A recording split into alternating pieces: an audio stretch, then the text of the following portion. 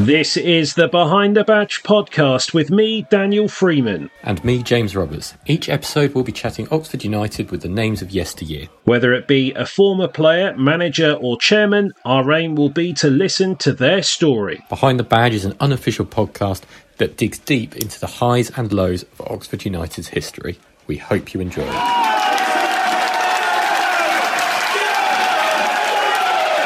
It's our pleasure to welcome Oxford United former player, coach, youth team manager, bus driver. Have I missed anything, Mike Ford? Well, I listened to Mick Moore's podcast the other day and he got really offended. You forgot to mention he was stadium manager. But I'm absolutely fine with those roles. Yeah, no problem. Okay. Thank you for joining us, Fordy. What we normally do is have a bit of a chronological look and go back to where it all started. My earliest memory of you is seeing a photo of you donning the gloves. I think it was in a 3-3 draw against Hull City for Oxford United. Do you remember that? I do. It was actually 0-0. Was it? Okay, I thought you conceded 3 goals. So my claim to fame is that I kept a clean sheet. So Judgy came off, I was sub. Brian Orton looked at me, I looked at Brian, and I just said, I'll go on. I went on and I dropped the ball just before half time from a cross. And I remember the crowd were cheering me and I was waving to the crowd and I'd come in and Steve Foster gave me an almighty bollocking about just catch the ball, stop waving to the crowd. And then second half, my recollection of it was the fact that Billy Whitus went clear down the middle of the pitch and then sort of just fell over. But I've actually seen it recently and he was on the angle and it wasn't really necessarily a one-on-one. But that really helped me in my time at Oxford because I think I was a bit part player at the time due to injury and not being able to get back in the team. So we had some good players. And it just sort of, I don't know, galvanised me, made the crowd like me a little bit more than previously. And kept a clean sheet, put the gloves on. And it was sort of not the making of me, but it really helped with my journey at the club. Aldi, it seemed like you'd been a little bit of a favourite. I don't know if that's true at Cardiff before you joined United, and then you went back there as well. You became very popular over your time. How long do you think then it took you to become that sort of that fan's favourite player? Well, I signed for Mark Lawrenson, and I infamously got injured whilst on honeymoon. Although I'm pretty sure I had the injury before I went, but it's a better story saying that I jumped off a wardrobe and injured my back on honeymoon. It's a far better story than actually the one that's probably the right one. I didn't play until January. I remember making my debut off the bench at Sunderland and I was miles off it fitness-wise. I think we lost 3-0 and I played a bit that season. So that's season 1 gone. And then I think I had an Achilles injury in season 2. And then it was really season 3 that I had to get to grips with being in the team. And I come back really fit and I won Player of the Year that year and got a new contract. And I think both sets of supporters, Cardiff and Oxford, would say that I was maybe a fan's favourite. That'll be for them to decide. But I just had a go. And I tried my best every week. And I knew I was inferior to other players on the pitch. But I also think they valued me in the team because I would have a go and I would be desperately keen to win. I'd do everything I could. And then I got the armband and I was in for 5 years. So for 2 years, I was bedding myself in, not intentionally doing it that way, but that's how it felt. And then the next 8 years were fantastic. You know, we had a relegation and a promotion and then eventually left in 98. So I had a fantastic 10 years. Brilliant time, great club, special set of supporters. And the Manor Ground was a brilliant place to play football. Yeah, you mentioned there that you were signed by Mark Lawrenson, one of the biggest names in British football at that time, but obviously never actually played for him. Was that sort of a regret that you sort of as a defender never sort of got to sort of work directly with him? I've never really thought of it like that. I was just thankful that, I think what happened was, if I'm honest, Brian Horton was at Hull in the previous year and probably wanted to take me there. And then when he got the assistant's job with Mark, I think he just said, look, there's a kid at Cardiff, really like him. I think he really good for us. And I think Mark probably signed based on on Brian giving him the heads up. And it was disappointing not to play under him, but obviously, again, it was part of the club at the time where Dean Saunders goes to Derby, Mark doesn't know, Mark resigns, Brian takes over, and it was just, it was like story after story, as it was for pretty much the 10 years I was there. So, yeah, it was disappointing. I think if you asked Mark if he was disappointed he didn't get the chance to work with me, it might be a slightly different story. But there you go, long time ago. It's come up on a few podcasts that we've done, Mike, the early 90s, and of course the day at Tranmere, and dear old Joey's performance that day in that match, with his goals keeping the club in the old First Division at the time. I know that you were particularly close with Joey. You played with him for a long time, and would have been friends with him off the pitch as well. What can you tell us of that? What were your favourite memories of Joey at that time? Joey, I mean, crikey, I've just got a few tingles down the back of my neck actually, just thinking about Joey and the time we spent together as a player. I've said this before somewhere that I was a bit envious of Joey. I didn't have anywhere near his ability. So if we'd have probably merged the both of us together, we'd have had an England international. So my sort of get up and go, my enthusiasm, my will to win. If I'd have had Joey's ability with his pace, playing off both sides of the pitch, going past people for fun, scoring goals out of nothing, being a match winner, we probably would have had, a player that was worth millions and playing for England on multiple times. He just wanted to play football. He wanted to be loved. He just wanted to be happy, safe, secure. He wanted to come into a dressing room where he was liked. He wanted to run out for another set of supporters that loved him. And he just wanted to do the very best he could. I mean, there were times where, by his own admission, he went missing in games, but you knew the next week he'd probably go and turn it on and score the winning goal in the last minute. So, you put up with those mavericks in the team. Joe was a lovely kid. I think at the time, the dressing room environment was very much dog-eat-dog. We probably didn't show enough empathy towards him. And I definitely look back now, and if I was captaining Joey at my age now, I'd have, without doubt, had him with me, done everything I could to keep on the straight and narrow. In those days, we looked after ourselves pretty much. Most of the lads that played that time in that era would agree. I think the modern day Joey would have been well looked after, but it's such a shame, such a lovely kid, and for him to take his own life at such an early age, it is tragic. But I'm glad I spent the time I did with him, because brilliant footballer, lovely kid, and salt the earth. I'm glad we touched on it there, Mike. I mean, it was obviously you yourself, Jim Magilton, Mickey Lewis, John Durnin, players in your pomp, really having the best time of your life at a club at that time of your life, where you could do what you wanted to, really have some pretty hairy nights out, I bet. No, not that. So I would agree, Alan, that during in politics we got into, we definitely could if social media was around in our day. I'm sure we'd have adapted, and I will say that we only got up to those antics at the right times. There was probably only one occasion in my 10 years at the club where I thought, crikey, we got away with that. We did something at the wrong time. But we worked hard. We did our damnedest to be the fittest we could. We ran ourselves into the ground. We got as fit as we could. And we cared about what we were doing. The one time was we were playing away at Newcastle, rearranged game on a Thursday night. The original fixture was abandoned at half time. So we drove up there overnight. I think Mossy and Brian went to put the kit out, and Mossy came back and I said, "What's the pitch like?" He said, "It could do with a bit of rain." The heavens opened and the thing got abandoned at half time. I think we were losing 1-0. We then had to go back for the rearranged game on a Thursday night at St James's Park, and Newcastle had just won the title. So we clapped them onto the pitch.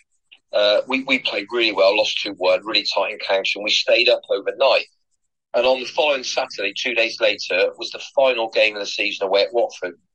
Well, we stayed up in the hotel and we trained on the Friday morning. I couldn't move my legs. And I think a few of the boys were in a similar situation. And the coach trip back was the longest coach trip I've ever had. Sleep Friday night, get up Saturday morning, and it's like, Christ, we've got to go to Vicarage Road now. And we go there and we win 1-0. And yeah, we matched the wall maybe at times, defended brilliantly, won the game, coming into the room afterwards. And I remember Mom actually going, he pointed to 4 or 5 of us and went, you are the luckiest people on the planet, because if we'd have lost today, you lot would get it. And I think I might have said, yeah, but we won Mossy and everything was all right. That was one time I remember where we others might speak differently, but I can remember in 10 years of not maybe drinking at the right time. We got away with it. The lads in those days, honest as the day is long, and we cared about the football club. We wanted to win games for the football club. We wanted to win games for the supporters, the people in and around what we had there. We had a real genuine connection with everybody. And it was a fantastic time. Yeah, as you mentioned, we had Mick Moore on the pod a couple of weeks ago, who had some absolutely unbelievable stories to tell. He did ask me to mention if you could remember being locked in I think it was a cupboard at the Manor Ground while you were doing a live TV interview before a game. Please tell me you do remember that, because I'd love to hear the story. Well, so the steps that went down to the tunnel to go out, I think there was like a cubby hole there or something. I think that I honestly can't remember it. If Mick says it happens, because Mick was in the middle of most things. But I can't remember it happening, fortunately. I was just trying to work out how I ended up in a cupboard doing an interview, but probably ended up in a lot of places where I shouldn't have been ended up in. But that's for another day. But I did listen to Mick's podcast. I thought it was hilarious. It brought back some fantastic memories. The two that resonated were the Oxford Mail, the day after we'd been out for a Christmas party looking for Robin Hood, Superman and Batman. I do remember it like it was yesterday. It was one of the funniest things I've ever read.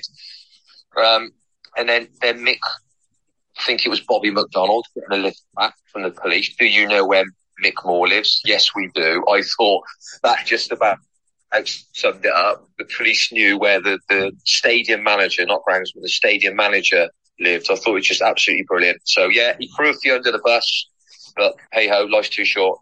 It says a lot though, like you say, doesn't it? You know, to have that relationship, and I imagine over time, so that makes it sound like players would come in and generally would fit in, which I imagine, you might tell me is wrong, doesn't always happen in dressing rooms.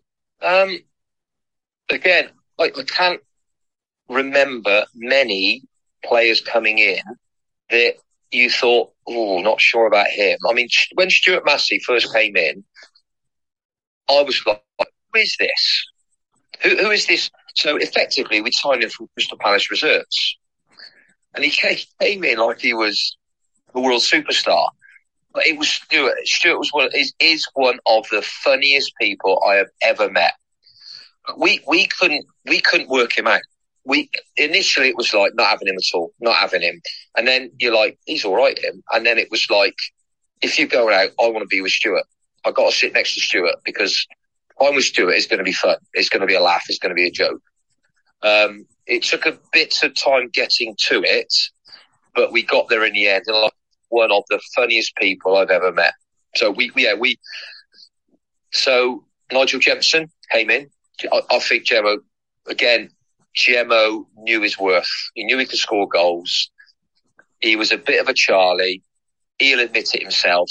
But we got on great with him because we just kept him, we didn't allow him to become bigger than the dressing room. We didn't allow him, to read his own headlines. He just became one of the lads, and he scored 20 odd goals in his first season with us. And I think without us getting hold of him, saying, sort yourself out, come on, you're one of the team.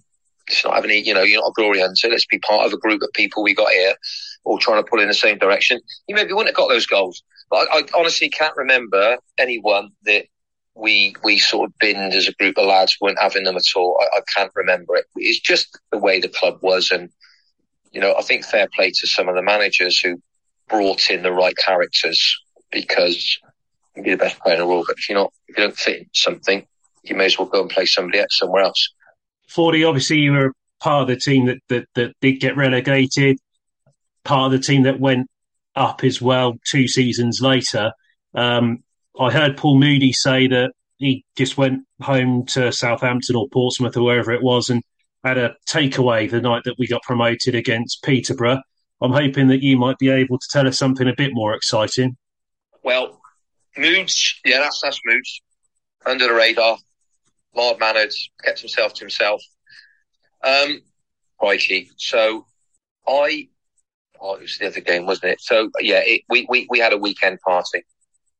I mean, it starts off in a dressing room and then it goes onto the pitch, then it goes into the clubhouse.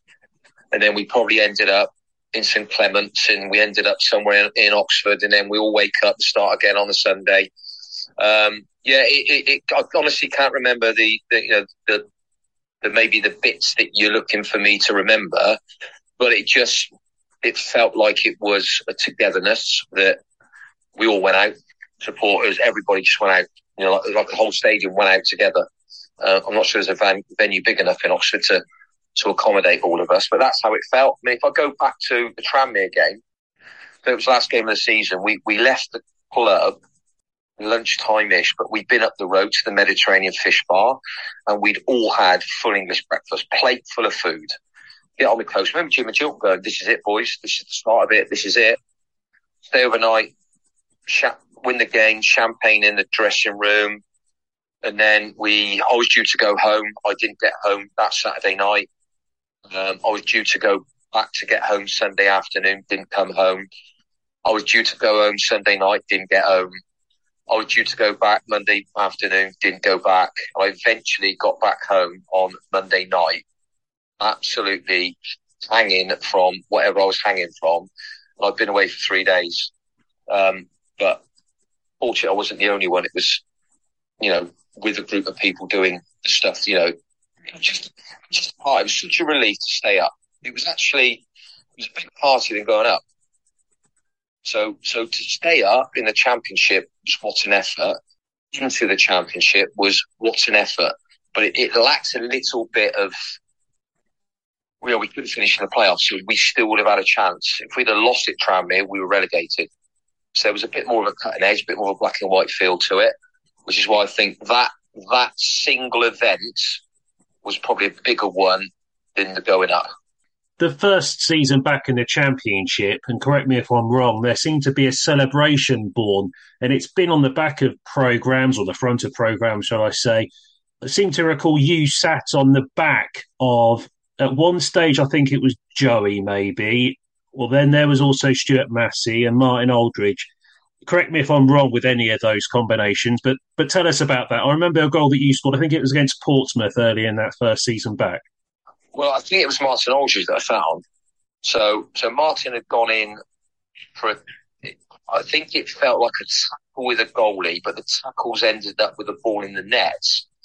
So Martin was actually injured, but in that sort of kneeled position, and I just sat on his back, put my arms in the air. I can't remember who it was against, but I think it was Swindon. Sorry? There was Swindon as well, wasn't it? Was it Swindon? Okay, well, maybe that was part of the reason as well then. And I do remember one where I think Kevin Francis had scored, and I jumped on Joey's back because Kev is, he's crikey, what is he, 6 foot, whatever. 10. Had to jump on Joey's back. So I jumped on Joey's back and shook hands with Kevin. So I don't know what game that was as well. I think that must have been when Malcolm Shotton was there. It must have been. It was really late in my days at the club, playing wise. But yeah, you do daft things when you're elated, emotional. So yeah, I do remember those two. Yeah. You mentioned managers, and actually, you're talking about Mike at time. Just after promotion in '96, that was towards the end of Dennis Smith's time. I saw somewhere that Dennis Smith was quoted as saying you were one of the best leaders that he ever worked with in his career. What did you think of him as the manager, and was he sort of the pick for you in your time at United? I thought Dennis was brilliant.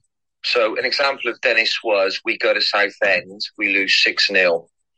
And I think this was quite early in his tenure, so it was probably the season we got relegated. And he came in, and we didn't really know Dennis. We knew of his reputation as a player, tough, uncompromising. So I'm thinking, we're getting it. And he came in, and he just went, "Can't do anything about it right now, lads. Go and have a drink. See you Monday." So that made it even worse, because you're worrying all weekend about what he's going to say Monday morning. So you come in, we'll get in early. Anyone seen the gaffer? Has anyone spoke to him?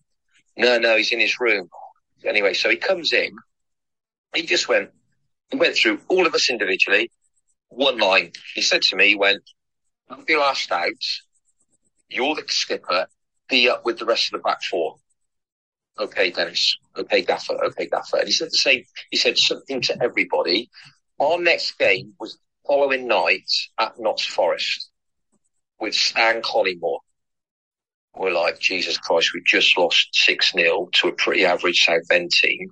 We're now going to the City Ground. Good luck, everyone. We get there. Dennis comes in and he goes, "Good news, boys. Collymore's injured. Their best player. You can get a result tonight. We drew 0-0. Clearly, Dennis had a massive impact on the way we approached the game. We were more confident than we should have been because we didn't get that bollocking that we all expected. That was one example of Dennis being thoughtful. He didn't lose it much, to be honest. Lads, Crosser was great. Such a foil for him. Crosser was smiles, enthusiasm, gave us everything we needed in training. Training was fun. When Dennis turned up, it was like, "Oh God, Buffer's here. Oh my God. All right, lads, we have to be serious for the next 20 minutes. And then when he left, we could go back to having fun again. But he called me in. So Jim McGill was the skipper. Jim went to Southampton. And it was like, I was desperate to be captain. I was honestly desperate. I thought Matt Elliott was going to be given the captaincy because his nickname was the Big Cheese, and he was the Big Cheese. And Dennis called me in before a game, and he just went Saturday afternoon. He went, "Going to make you captain." Honestly, I was like, "Okay." He said, "Just do one thing for me." I said, "Go on." He said, "Sometimes you don't have to get on at the players. You can just leave them alone." Okay, Dennis. I was captain for 5 years. And just that one line that he said to me made me understand that not everybody was able to cope with having a finger wagging from me. We're all different. So Dennis didn't say much. And if you listen to what he said, when he did speak, you could gain loads of knowledge. And he showed me massive confidence. So I was at the point where he got a really good group, and he pretty much let us get on with it because he knew he had good people in his dressing room. So he was brilliant for me. We had a reunion about 4 or 5 years ago. It was great to see him. He's in good spirits again. And he did talk about how we came into a dressing room sometimes, and he would, when he did have a pop, he would have a pop at me. And at the time, I'm like, "I've done all right. Why is he having a dig at me?" And he said, "I got on at you because I knew you would just brush it off and get on with it and try and prove me wrong." And he said, "If you could do that, then I'm asking everyone else to do it." And I went, "Great, Dennis." I said, "But if you could have told me that 25 years ago, it would have really helped." But I had a really good relationship with Dennis, and fantastic fella, as well as being a really, really good football manager. I just wanted to skip ahead to the first time you left the club. Obviously 1998, 10 years. You'd been there by then, and like you say, 5 as captain. When you did go, obviously, it hadn't, at the time on the pitch, it wasn't necessarily slipping in terms of results, but off the pitch, things necessarily weren't going too well. Was it kind of a shock when you left? Well, so I think Dennis had left in, I might be right saying Malcolm Shaw took over. Yeah. That be right? Yeah, that's right. Okay, so I think it was about January, February. And at the time, he was exactly the right person to come in, because I think Dennis had done his time with us and it needed a different way of handling the players. And Malcolm was a complete opposite of Dennis. You know, even if you did well, he'd get stuck into you. But I think the lads needed that. And the results improved and he kept the team up. So full credit to that.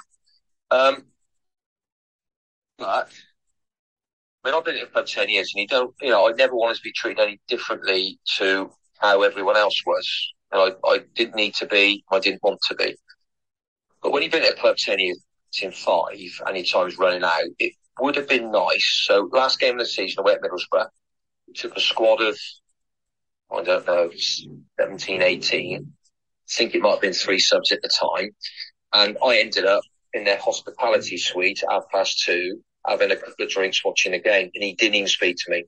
So he'd taken me away on the last game of the season, and he could have just said, look, Mike, I wanted you to be with a group, but you're not going to be involved. I'll have a chat to you next week about your future. He didn't even speak to me. And that was really disappointing. So I had a lot of respect for Malcolm. Like I said, he did a fantastic job in those initial 3 or 4 months. People can judge him after that. That's not for me to judge because I did work with him. But out of just somebody just being a human being, he could have had a chat with me to explain my situation. I knew I was going to leave. Nobody had spoken to me, but it was pretty obvious. And I'd done my time as well. 10 years is a long time. I'd done my time. I wasn't quite as, I was never quick, but I was 33. So playing in the Championship, you've got to be, very, very good footballer to be playing at that level at 33. It was just felt disappointing that it was almost, I don't know, it was almost like the intention was for me to drift away and then go and sign for somebody else. Which virtually is that what happened. We had a week's holiday in Cyprus in Ayia Napa. Again, I ended up in hospital one night, got a bit drunk, bit me ear across the TV. You had those massive box TVs. There was metal stands coming out. I just clipped the end of one of them and lost a lot of blood, ended up in hospital.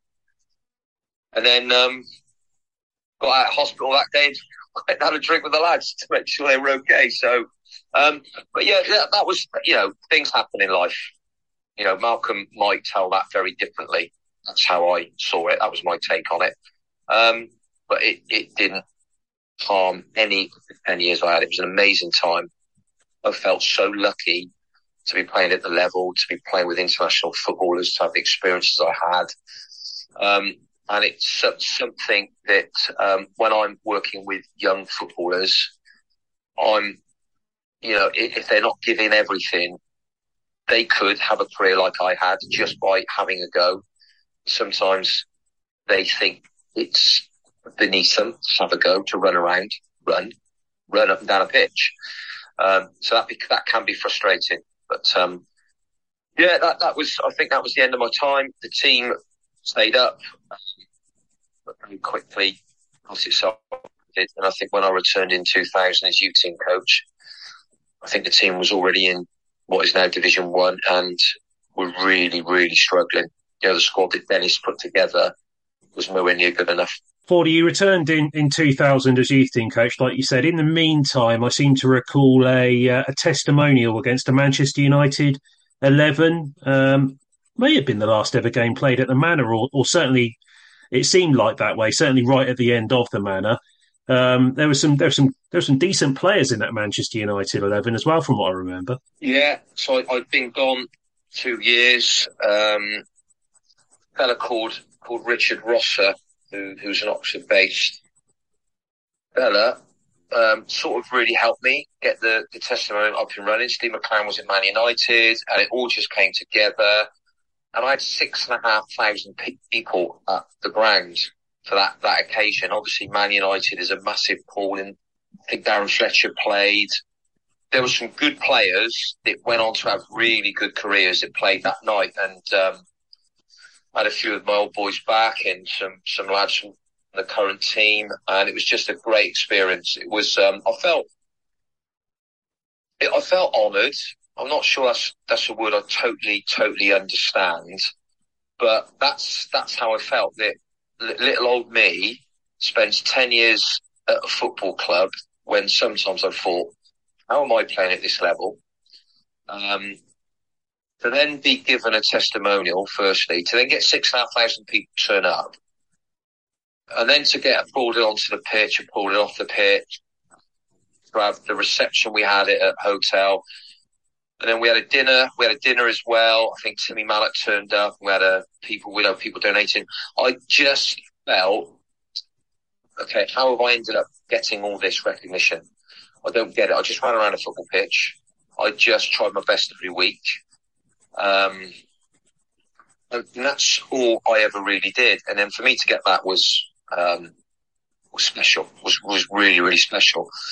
If we talk about the last game at the Manor, so I can't remember when it was specifically, but I managed the team in the last ever game at the Manor. Against Port Vale? Yes.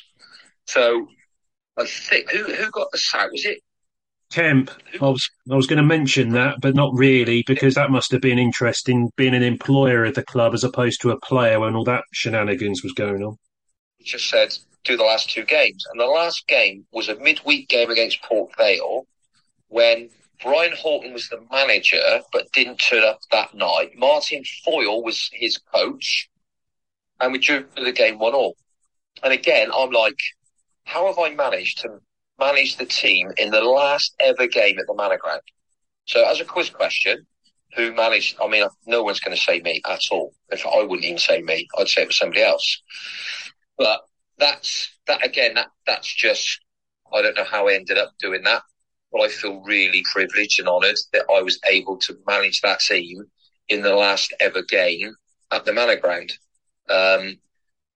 David Kemp came in with Joe Kinnear and I think it was Alan McCleary, and it was a bit, how can I put it? A lot of the lads struggled to cope with David Kemp. I found him all right, honest, straight, just said it as it was. I think a lot of lads struggled with that. It was a very distinct way of playing. So training session comprised of, if you played the ball backwards, the next ball had to go forwards. And I know what they were trying to do. They wanted to play on the front foot, don't play negative passes, get the ball into areas that are going to hurt the opposition. I think some of the lads really struggled with that. And obviously they ended up leaving. I did the 2 games, and then I did say the second game was away at Notts County. I think we lost 2-1 to the lead. I think Rob Folland might have scored it. And I did in the interview afterwards and said, yeah, I'd like the job. Looking back, I was nowhere near ready for it. I really wasn't. So Mark Wright got the job. And I went back to being new team coach, and in support of him and Ed McMinn. So it was a very, very difficult time because there was no stability. So the man at the top had no interest in the football club, Firoz Kazam, zero interest in the football club. He was interested in the stadium and making money. So investment was nil. We went through a number of managers. So again, no stability. And it took, crikey, the club ended up in non-league football. I mean, how does Oxford United end up in non-league football?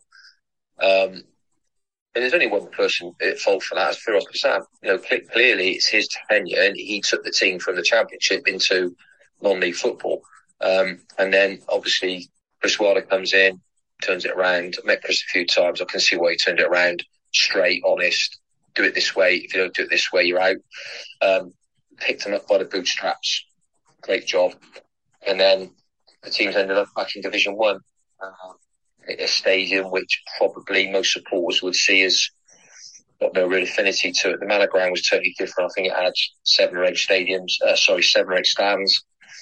You know, a real unique place to play football. You know, the Sam I don't bet ever often these days. Feels a bit soulless, a bit empty. Feels like the club's ready to move. But it's changed massively, crikey, from 1988 to 2022. and a lot of change. Some of it for the best, and some of it not so. That is football, and that's life. Just to sort of talk about your time in youth team sort of charge, 40, because when you were around, Dean Whitehead came through, Sam Ricketts, Chris Hackett. That's to name just three players that have gone on to some fantastic professional careers near and at the top of the English game. That must make you feel very proud when you look back at that particular time. Les Taylor and his coaching staff at under 16, 15, 14, 13 level have done all the work. I just took them on. I just had to fine-tune them. And I remember we went for a pre-season friendly, Oxford United v Banbury United. And I remember speaking to the lads after the game. So there was Dean, there was Sam Ricketts, there was Tommy King, there was Chris Hackett, and there was Jamie Brooks. And I just said to them, have a career. And a career is not 30 games. A career is 15 years. I was lucky enough to have 18. Have a career. So some players think 30 games is a career. I used to be a footballer where you weren't. You just had the little knockings of football. You weren't a professional footballer. And they did. They went on to have fantastic careers. Such a shame about Jamie Brooks. He was just about to go to Arsenal. Literally, it had all been done. Then he fell foul to a major illness, which knocked his career, knocked it into a position where he was never going to probably fully recover from. But I'm not going to claim a little bit of credit for those lads, but Les Taylor and the coaching staff in the youth setup there should have most of it. They had them for a long time. I had them for 12 months. And Mike, you left for a second time. Then I think in 2003, obviously you mentioned how difficult it was working at the club at that point as a member of the staff. It felt like, at least from the sort of fan reaction and the way it kind of was announced, I think the words were used were, quotes, a fresh balance in the coaching staff was required, which is always raises questions over what the real reason is. But it felt like it wasn't really the satisfactory end to your Oxford United career overall. So if I can just go back a touch. So when Dennis came back the second time, I was youth team coach. Little stories. He came in one day from training. I think it was a Monday morning or something. And he said, "Fordy, get in here." And I was thinking, Jesus Christ, I've been out training. What have I, He said, "You're playing Saturday." I went, "Sorry?" He said, "You're playing Saturday." So I'd not played a game of football for 4 or 5 months. Probably put on about half a stone.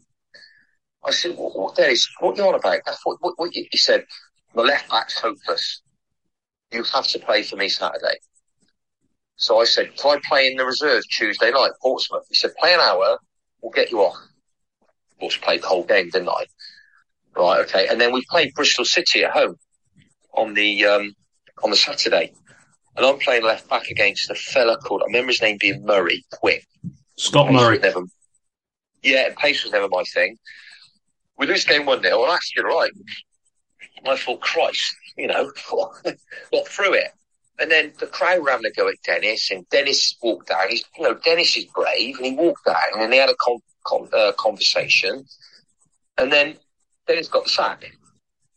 And then the next game was away at Swindon on the Sunday in the local derby, and I took the team. So 1 week I'm retirement to play, and the next week I'm caretaker manager again, and I gave Sam Ricketts his debut. So that was one story about that. Probably sums the club up. But then so I was youth team coach, and then I became part of the job was always reserve team, and then I became sort of a temporary assistant. Became Ian Atkins full-time assistant. Ian, you have to respect the fella because he's had a lot of success in football. He always wanted his own man in. He never said it to me, but it was very clear that he always wanted his own person in.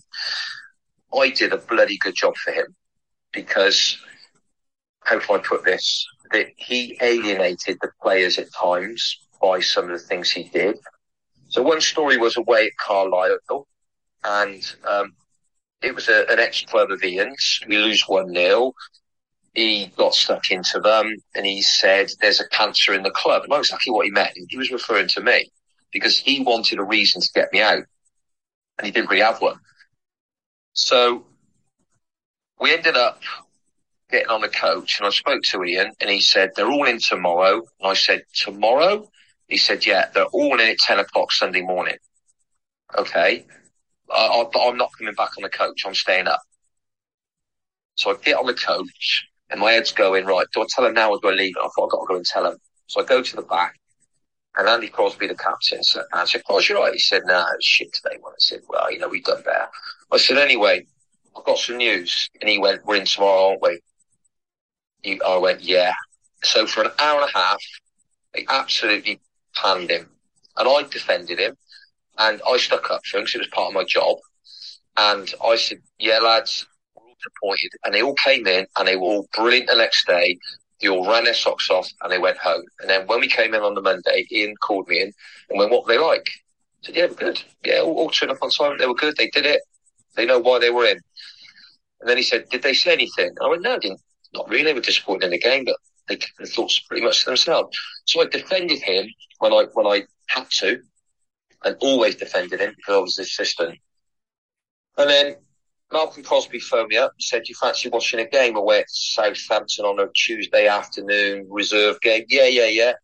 So I walked past his office, Ian Atkins, and he come running out. He said, Paulie said, chairman wants to speak to you. I said, okay, never speak to the chairman, not my job, not my position, manager's job to do that. Walk down the corridor, walk into the office. Spiros Kassam sat there. His right-hand man was sat right in front of me. Ian Atkins sat somewhere over in the corner. Spiros Kassam's right-hand man said, look, Mike, great work, but we want to move in it. We want to change. I said, okay. So what am I going to get paid up a month? Then Ian Atkins said, it's my decision, and we want to go in a different direction. And I'm like, okay, but you could have just spoke to me, Gaffer. You could have just sat me down and said, I know football. I know people change the staff. And it was really disappointing, and I felt really hurt by it. But it is football. And then they played away at Torquay. David Oldfield became his assistant, and then they win 3-2. In Ian Atkins you can see the difference in the team. The team were much more active today. There was another little dig at me or a justification for letting me go. He didn't need to quit. He's made his decision. Just move on.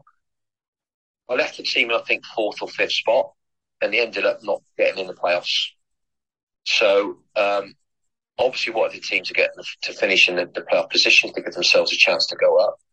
But it probably was a little bit of, I don't know, I saw as, okay, maybe people should now realise that decision should have been a different one. And if I'd have still been at the club, maybe the way I helped Ian, and he didn't know it at all, maybe the way I helped him, we would have finished in the playoffs. But football's football. It's a long time ago. I had a fantastic time. 3 years coaching, 10 years playing. Brilliant club. Wouldn't change a thing for the world. And me speaking to you today is off the back of those times. Just one last one from me, Fordy. It's very similar to the way that when we spoke to Mick, and it's so disappointing that such a long time and such an affinity to the club comes to the end in circumstances like that. But you're the bigger man for it, by the sounds of it. Well, again, others can decide that, Dan. But Pricey, we all get older and we all mellow, and we see situations that probably should be dealt with in a certain way that maybe wouldn't have been dealt with in those days. You just want a bit of honesty. Steve McLaren said to me once, you play a character on the pitch. That's how you play. And as I've said, I felt I played in a real honest, hard-working, understood my role, give everything I had for that football club. And that's how I've tried to lead my life, trying to be honest, trying to be truthful as often as I can. And just somebody saying, look, Mike, in all honesty, you're really good with the lads, but I want somebody I've worked with before who they know me, I know them. I'm going to have to move you on. Not a problem. Make sure you pay me what I'm owed, and I'll go off and go somewhere else and do something different. it sort of turned me off full-time football. I've never been back into it since. It sort of turned me off because there's such a lack of security. You spend 10 years, got a testimonial, fantastic. I spent 3 years in the coaching department and get a month pay off. So probably curtailed and finished my aspirations of being a league manager. I'll never know. Some people have never been good enough to do that. I've had a pretty good go at it at non-league level. I've had some good success. Still enjoy it. I'm still going sort of strong now. So those times have helped me now maybe forge the career in non-league football that I have. But like I said, I really appreciate this podcast, man. And yes, what a fantastic time I had at that football club. Well, Mike, thanks for your honesty on that and on everything you've spoken about in the last hour or so, and really appreciate your time today. So thanks again. Thank you for listening to Behind the Badge. Stay across our social media platforms for our next podcast. You can follow us on Twitter at @behind_badge, or if you want to email us, it's behindthebadge1893@gmail.com.